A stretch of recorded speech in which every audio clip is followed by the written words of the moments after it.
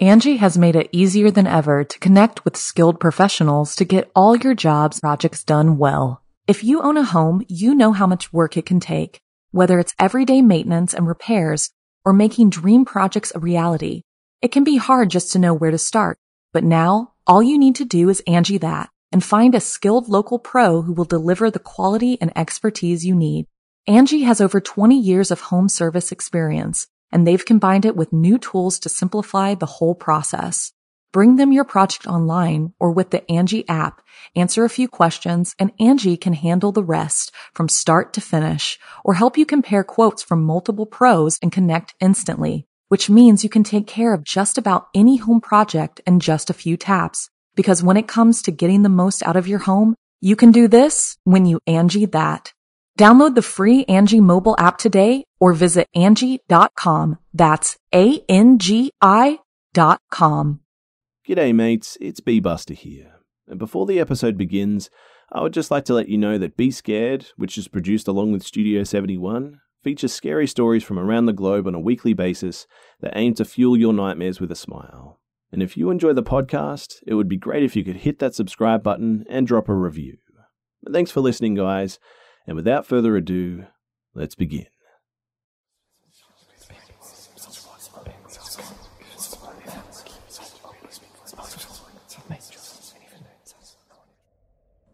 I'm 20 years old and I work at my town's local IKEA in Texas. Since I don't go to school during daytime, my boss put me on an overnight shift after the store closed at 11 p.m. This means that I was working from 11 to roughly about 1 a.m. I was basically a glorified janitor, going around the store, mopping the floor and cleaning and tidying whatever people used to touch or sit around in the furniture and concept rooms throughout the day. Given that IKEA was a supercenter, there would still be a number of employees working during after hours, but for some reason that night, I was one of only like 2 other people going around the store to clean. It was around midnight and I was just dusting off some of the shelves in one of the concept living rooms when I heard someone's footsteps echoing in the distance behind me. This was odd as the store was closed over an hour ago and no one was supposed to still be in the store's premises. But I just sort of brushed it off as it was probably my coworker Carlos going around and doing his part. Though it would be somewhat unusual for him to do that, given that we basically never see each other while we're cleaning, because the store is so big and we're assigned to clean our own areas of the store each time. So I brushed it off and some time passed. I'd eventually made my way to the children's bed section of the store. It wasn't my favorite part of the store because it was always so badly lit from the broken lamps overhead. I was making the beds when I noticed movement in the far corner of my field of vision. It was faint, like something ducking under one of the beds. I started to get pretty anxious by this point, because I just remembered the footsteps from earlier and connected the dots a bit. Something was definitely off, and I realized that there's a high chance I'm not alone in this part of the store now. I looked around, but obviously there was nothing. As much as I had my suspicions too, I started to wonder if my mind just made up what I just saw or something. A couple of minutes passed, and I was still very much on guard. And that's when I heard a plastic cup hit the floor about a block away. It came from one of the kitchen rooms in the kitchen section, which was the last section that I had to clean before I was done for the night. I stopped what I was doing and looked into the direction of the sound. All I saw was a cup in the middle of the alleyway, but that definitely made it real. My fight or flight started kicking in pretty intensely at this point, as I tried to make sense of what the heck was going on. I started to think that maybe someone was messing with me. Either my coworker or some random kids were playing some sort of a prank to scare me. However, my coworker Carlos isn't the type to joke around. We barely talk either way, but I figured whoever was doing this was just trying to lure me in towards the cup. I decided to call out Carlos's name, and nothing. I told him that if it was a prank, that he should stop right now. During that moment, I was almost practically sure that it was a joke too, and walked towards the cup to pick it up. Once I was there though, I noticed that one of the cupboards underneath the sink from the concept kitchen was slightly left open. My imagination was running wild at this moment, so I slowly walked towards the cupboard and opened it completely to see if anybody was inside. And that's when I saw a sickly-looking man staring right at me. I immediately backed off a couple of feet away, and he was still staring right at me with those creepy white eyes and a sickly smile. He wasn't saying anything, just making very creepy eye contact with me, which was probably the scariest part of this whole thing. After about 5 long traumatizing seconds of this, I was creeped out enough and ran to the nearest exit as fast as I could, leaving all of my cleaning equipment behind. I went home and tried my best to forget about what had just happened, but I just couldn't get the image of this creepy guy's face out of my head. The next day, I called my boss to tell him what happened last night, and he was obviously taken aback and told me that he was going to go check that area for signs of someone. And he called me back later in the day to tell me that they'd found crumbs of chips and cinnamon roll boxes in that cupboard, but nothing else. Ever since, I've kept working there, and we never again found traces of anyone living in the store. Even though I'm over it now and come to realize that it was probably just a homeless man, I still can't get that haunting image of this guy's creepy face out of my head. Nor can I make sense of that cup falling over for no reason.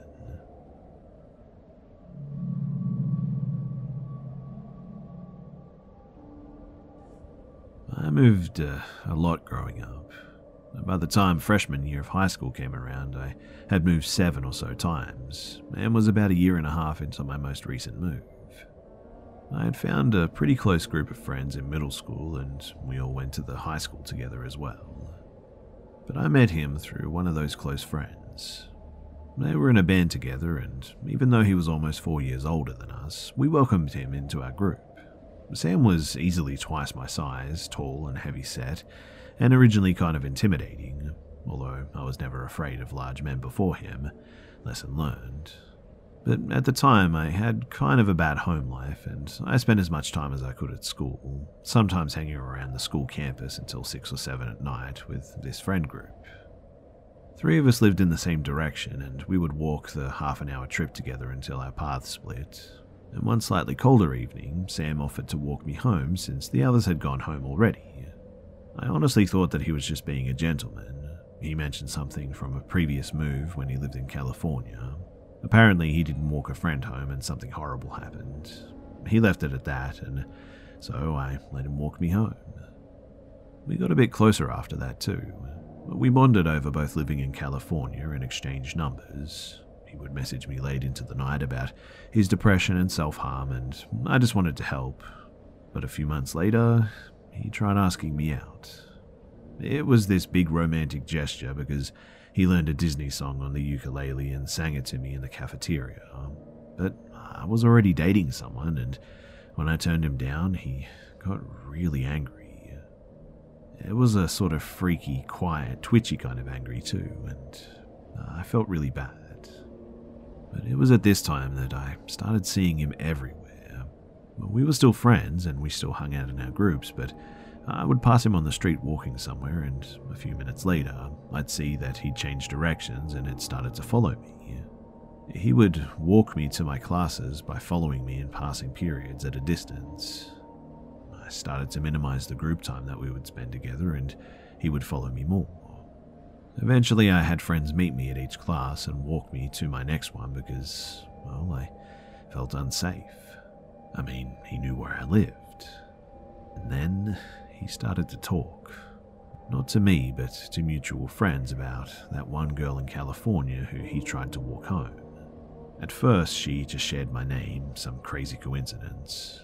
Then she had the same brown curly hair and blue eyes, and every time he rambled about her, she became more and more like me. And then he said what happened. Over literal weeks, this fantasy evolved.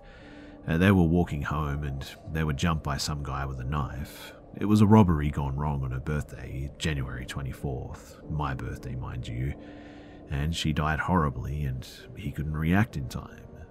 She apparently bled out in his arms. Sarah, who has brown curly hair, blue eyes, my name, my birthday, and sounds just like me bled out in his arms. Each retelling added more and more detail, though, and this guy with this sick fantasy about my death would follow me around and knew where I lived. My boyfriend was abusive, mentally and physically, but I stayed as close to him as I could whenever I could, because if the worst happened, I knew for sure that at least he could throw a punch.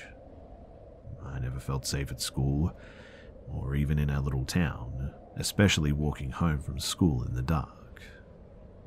One day, though, at school, he had a huge breakdown, freaked out and ran out of school in a panic. I was sent after him, and I found him curled up on the floor. I got closer. I knew about his anxiety and depression, and my safety aside, I wanted to make sure that he was okay. And it was then that he told me this horrifying story that I'd been hearing from mutual friends with some added details. We'd been walking home from a concert in California. We passed a dark alley and a homeless man came out with a rusty knife and asked for anything valuable. I fumbled for my phone. I didn't have anything else on me, and he thought that I was calling the cops. He stabbed me, and once, twice, again and again, and Sam just stood there horrified. He saw red and grabbed a broken glass bottle nearby my body and attacked this homeless guy. He killed him with his own knife, and he told me that he killed someone. My stalker had actually killed someone. It didn't matter how messed up he was anymore. I didn't care if it was just a fantasy or real. I didn't care how it would affect his mental health anymore. I needed to go to the police at this point. I was really scared for my life, to be honest, and my friends convinced me to go to the school counselor first. That morning we went and we told them everything. The stalking, the stories, how he admitted to murder and that was the reason they moved from California, how I was afraid for my life and wanted to call the police. The counselor didn't take any of this seriously, mind you. She went to the principal, and the principal, not a mental health expert, called Sam in to talk about the accusations. The principal then informed me that he didn't think that Sam had any kind of mental illness or that I was in any danger, and that was that. It was at this point, too, that I pretty much lost faith in all adults, gave up on going to the police, and I stayed with my friend walking me in between classes, hiding behind my abusive boyfriend, and looking behind me every step of my walk home that year. The counselors ended up gaslighting us to the point where this all feels like a fever dream now, and I would think that it's made up if it weren't for my journal entries recording the events, and my growing panic, and also the similar stories from my friend group. But in the end, it was all sort of sorted out. It was a bit of a long process, but I eventually got out of there, and man, am I grateful that nothing ever came of it. Also, just to clarify some potential confusion, I don't actually think anyone actually died in California. I personally think that he's just a pathological liar and that he was so deep in a fantasy that he had convinced himself that it was real. No, I wasn't physically hurt, but it was definitely emotionally scarring, and the threat that he posed to me was definitely 100% real. And like I said, even if he is a liar, the fact that he had these fantasies is probably even more scary.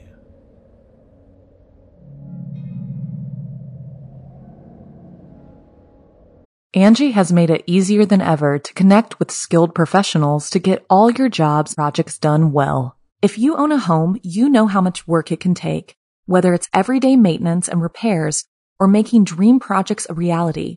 It can be hard just to know where to start, but now all you need to do is Angie that and find a skilled local pro who will deliver the quality and expertise you need.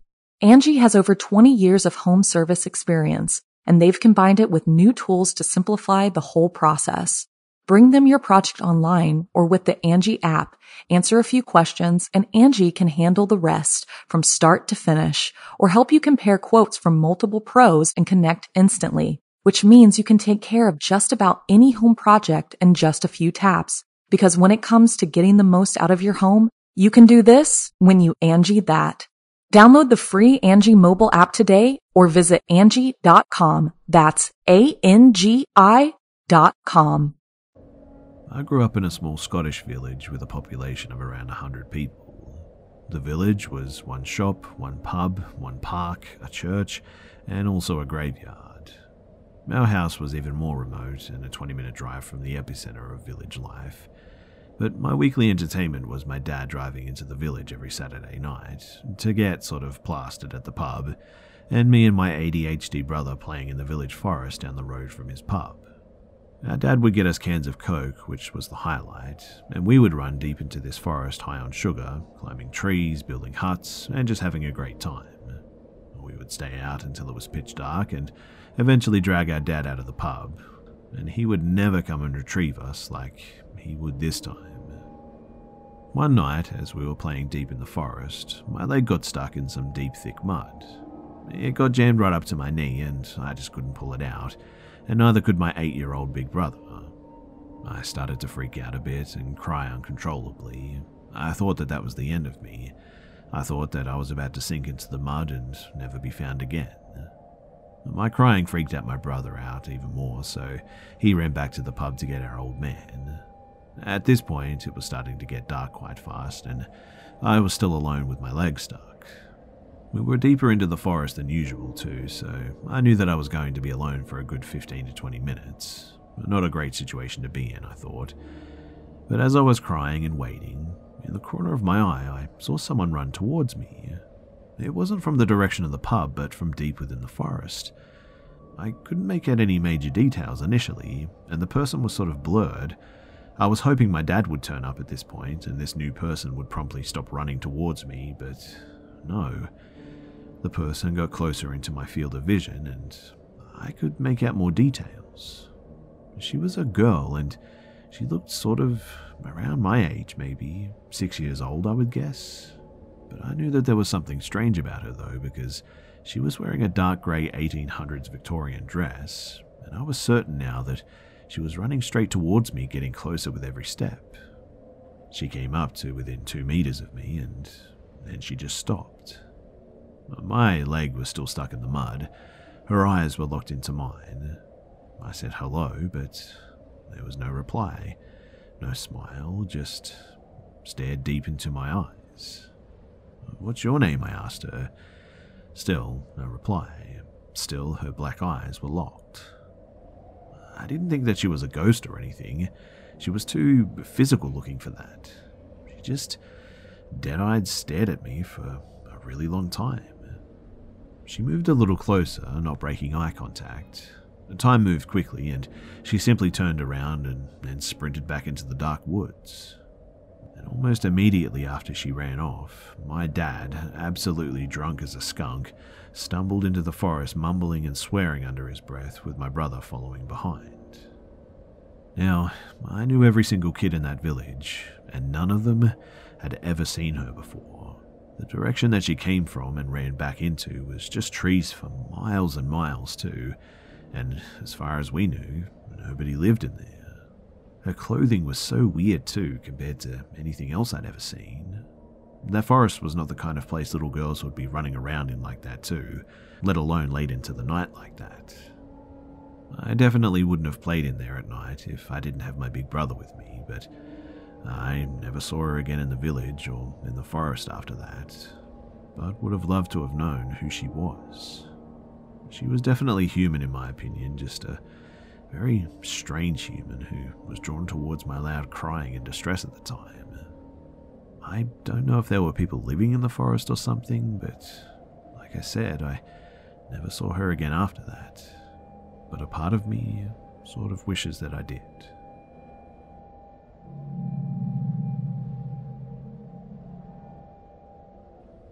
Ron Erickson was weird, vulgar, and broken, like many men can be in the military. We knew that he had a sordid past, and we knew his upbringing was strange to say the least. But he seemed like a harmless man. My husband, Ben, went to the same post-boot camp school as this guy. He and a handful of boys were bonded by the terrible conditions and even more terrible higher-ups while attending school. Ben married me while on leave. We've been together a long time and know each other much longer than that. Eventually, we moved into an apartment together at his duty station in Southern California. And it was wonderful. Ron would come around occasionally and spend weekends with Ben. Sometimes he even slept in our home on the sofa or on the air mattress in the living room. Eventually, we moved to a larger house on the military base, and Ron had to be deployed to Japan. It was a long 6 months too, let me tell you. But life went on normally without him. Friends came and went. This isn't unique. Eventually, though, it was Ben's turn to deploy. It was hard to cope, but it was okay. We said our goodbyes and we smooched a bit, and he was off to strengthen his sea legs for the next 6 months. When Ron came back to California, 1 week after Ben deployed, he wanted to pick up a box of his things from our home that we had tucked away for safekeeping for him. To be honest, too, I was sort of excited to see the familiar face. He picked up his things, shared some small talk, and then he left. Nothing strange at all, honestly. Knowing that he was back from his journey and many of his friends were deployed with Ben, I extended some kind and friendly words over Facebook Messenger occasionally, wishing him well and just being polite. Unfortunately for both of us, though, he mistook my kindness as romantic gestures. Now, one night at about 2 a.m., Ron called me via Facebook's calling feature. Concerned for him, I answered. I thought the worst. Had he become depressed, or maybe he was suicidal? I can't in good conscience deny a listening ear to someone who maybe needed it, especially someone my husband is somewhat fond of. The conversation started somewhat normal too, as normal as a strange, unwarranted 2 a.m. call could be. He was loud, possibly drunk, and sounded desperate for conversation. He rambled on for a while and then admitted to me that as a child, he had actually had a sexual relationship with his younger stepsister. He ended up talking in a lot of circles too, but a few moments that stood out for me were, I just can't trust myself around women, especially alone. I've always liked you. I think that you're hot, and I remember the way you looked in your bikini at the beach. During this conversation that I should have hung up on, I made several attempts to keep the content friendly and uplifting, assuming that he was just having some sort of an episode. It was all horrible and made me feel disgusting. He then told me, though, that he was near my house at another girl's house, I assume with some poor guy's awful cheating wife. He said that she wasn't really anything to him and he wanted to come over to my house. He knew Ben was an ocean away and that I was alone in my house, so I told him not to come and he hung up on me. I sort of panicked and closed all the first floor windows and doors, making sure that they were all locked. I turned off the lights as well. I took my dog and my cat up to my bedroom and I locked the door, wedging pieces of furniture into the door to create a sort of barricade of sorts. And, yeah, he actually showed up. He walked around my house, pulling on the doors, calling my phone, messaging me horrible things. I screamed for him to leave, both on the phone and through my upstairs window. It was truly a nightmare realized. He messaged me I could get in if I really wanted to. A clear threat, in my opinion. I called the police and then I called my neighbor, a big Navy doc who I felt I owed my life to. And after being chased off by Hunter, my neighbor, and having long talks with PMO, NCIS, and my neighbors, I received a protection order against Ron. I'm disappointed that there wasn't any break time for him, but I was pleased that I have documented evidence in case he ever tries to contact me or my husband again. But I guess it just goes to show that you never really truly know someone. Please stay safe out there, guys, and always exercise your right to bear arms if you so choose. Oh, and yes, my husband is well aware of what happened too. I was able to call him that night, and he also spoke to the police and gave them all of his ex-friends' information, so he was under arrest the following morning. My husband and I have been to counselling together, and separately too because of the incident, all provided by the USMC. I still take Zoloft to sort of cope with the mental toll this interaction took on me. It was also a few years ago now, and we've since moved back to our home state in the Midwest, living happily and safely near family. We were well supported too in this time by so many great Marines, sailors, chaplains, law enforcement, and even some medical staff. So we were safe, but still, things like this, they really do just take a toll on you. All I can say is that I'm really glad that I took him seriously and locked the doors that night.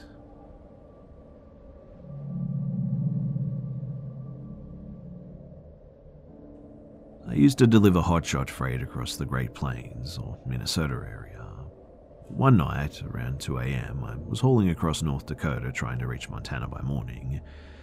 I was delivering a particularly valuable tractor part that a farm desperately needed for the following day. I began to notice some highway hypnosis sneaking up on me, but it didn't really bother me because I'd been through it 100 times before. But anyone who has driven across North Dakota knows that it is incredibly flat, like really flat. There also tends to be very straight and long roads. It's somewhat easy to see things on the road that far away, even at night too, which is always helpful really. But I noticed something long on the road, spanning my entire lane, approximately half a mile in front of me. I sort of slowed down a little and prepared to move into the opposite lane, thinking that it was some sort of retread off a blown tire or something. As I got closer, I noticed that it was two people though, laying head to toe across the entire lane. I swerved into the other lane, successfully avoiding them, and come to an almost complete stop, but they didn't move, not even an inch. I was just about to back up and check on them, in fact, when I remembered a story that an old greybeard colleague of mine told me once. He told me that in certain remote areas, people will lie down in the middle of the road and wait for a car or a truck to stop and see what's going on. And at that point, the road layers, along with whoever else is hiding in the nearby bushes, will beat the daylights out of the driver, steal his vehicle, leaving him in the middle of nowhere. And at this, I decided not to back up after all. And when the two people in the road saw me put my truck back into gear and drive away, they both got up and walked toward the shoulder. I called the police and explained what happened, but we were so far away from civilization that I doubt anything ever came of it. But thanks to that old greybeard, I got to keep my truck, my job, and probably my teeth too.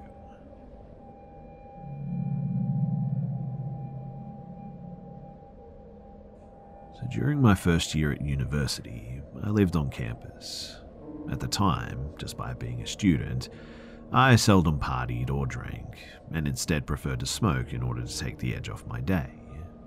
I never wanted to smoke on my university campus, due to security patrolling the premises 24 hours a day though. Weed is very much illegal in my country, and being caught would have likely resulted in my expulsion from the university, at the very least. So instead, I used to walk off campus and into a nearby wood. I was always on high alert, especially when I went by myself and alone at night. For context, I'm a female, and therefore situations like these have the ability to make me feel very uncomfortable very quickly too. I realized that I was putting myself at high risk, and therefore after sunset, I would never wander too far into the forest. I always made sure that I could see the perimeter of the tree line, which was well lit. This meant that if someone was coming towards the woods, I could always see them, but I was always far enough away into the woods where the darkness would minimize my visibility. Now, one night, I was there just minding my own business like normal, playing on my phone, enjoying my joint, when I hear something to the left of me. I turn and look, and it's a guy, probably in his 40s, just outside the tree line peering into the woods. I was sort of crouched at the time, another measure that I took to minimize my visibility, and honestly, I was pretty shocked to see him, so I immediately flinched, and this is the moment where I really messed up, because he hears my movement and suddenly reveals a flashlight. He starts moving towards the sound of my movement. This is where fight or flight really kicked in. I, a 19-year-old female, was not about to win a fight with a man who had a flashlight. And without another thought, too, I started hightailing it through these dark woods. I could see the projection of his flashlight against trees very close to me, which just increased my adrenaline.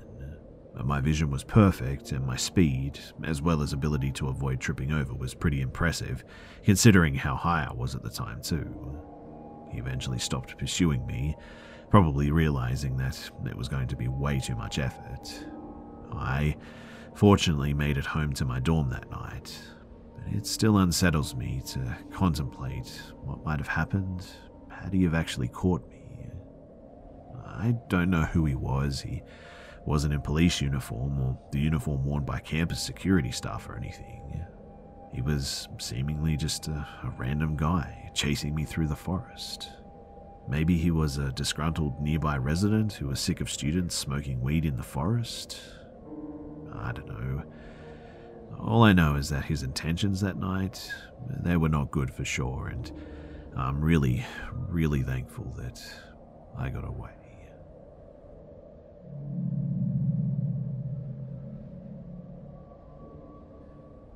So I used to work in a museum a couple of years ago. It was an open-air museum that consists of old houses that were transported from all over the country and placed in one spot. I switched between the spots that I worked in, but one of the places that I frequently worked in was one of the most remote spots, which was a little city town made out of sort of tall buildings from Europe around the 14th and 16th century. Again, these buildings are originals, and they have been transported stone by stone to this spot and rebuilt exactly. So, here's my story. Now, I usually was the first one to arrive in the morning, which meant that I opened up the buildings and switched on the lights and stuff like that. But me being often too lazy before my first cup of coffee, usually walked around in the dark to go grab my coffee and go to the toilet first.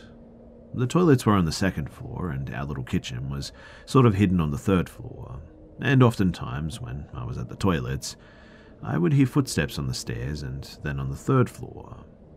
It's all made out of old wood, so they creaked a lot. Me thinking it was probably the cleaning lady arriving, I head towards the third floor and open the door, only to find it empty and still dark. I'm not easily scared though, so I just sort of shrugged it off and made my coffee and went back downstairs to open for the day. My other colleague arrives about half an hour later, and I ask her about it, and she confirmed that I was the first and only one there that morning. Every time I heard the footsteps then, when I was alone in the morning, I just sort of cheerfully greeted my fellow ghost on his way to coffee. As for my second story, this takes place in the same spot, however, not in the same building. So during the day I worked in the museum shop in an old city part, and usually it's pretty busy, so I didn't get much time to do anything else, but on days that it rained extremely hard, nobody would ever venture far enough into the park to come as far as the old city part. So on one of those days, when I was extremely bored, I decided to explore the building a bit. This one also consisted out of 3 floors. The ground floor was the shop, the first floor was storage, and the second and third floors were supposedly empty.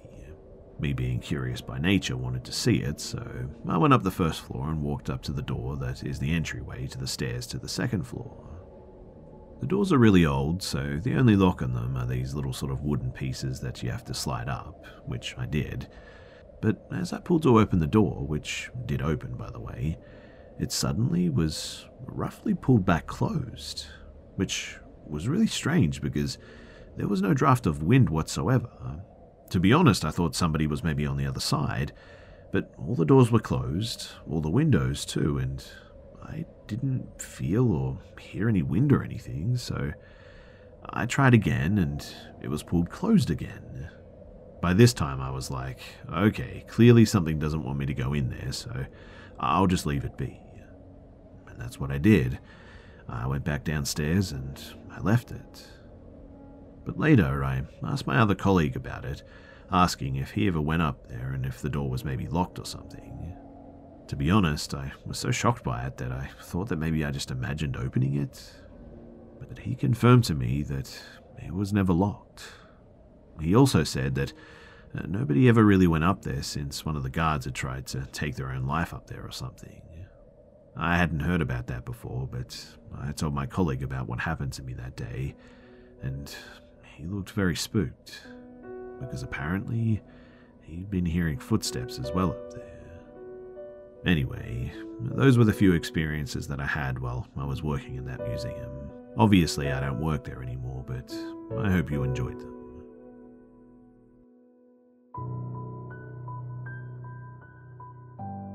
G'day mates, it's B-Buster here. Thanks for tuning in to this week's episode of the Be Scared podcast. And please, don't forget to subscribe so you don't miss next week's episode too. Also, it would be much appreciated if you could share this new podcast with your friends and family and on social media too. Thanks again for listening, guys, and I'll see you mates in the next one. Angie has made it easier than ever to connect with skilled professionals to get all your jobs projects done well. If you own a home, you know how much work it can take, whether it's everyday maintenance and repairs or making dream projects a reality.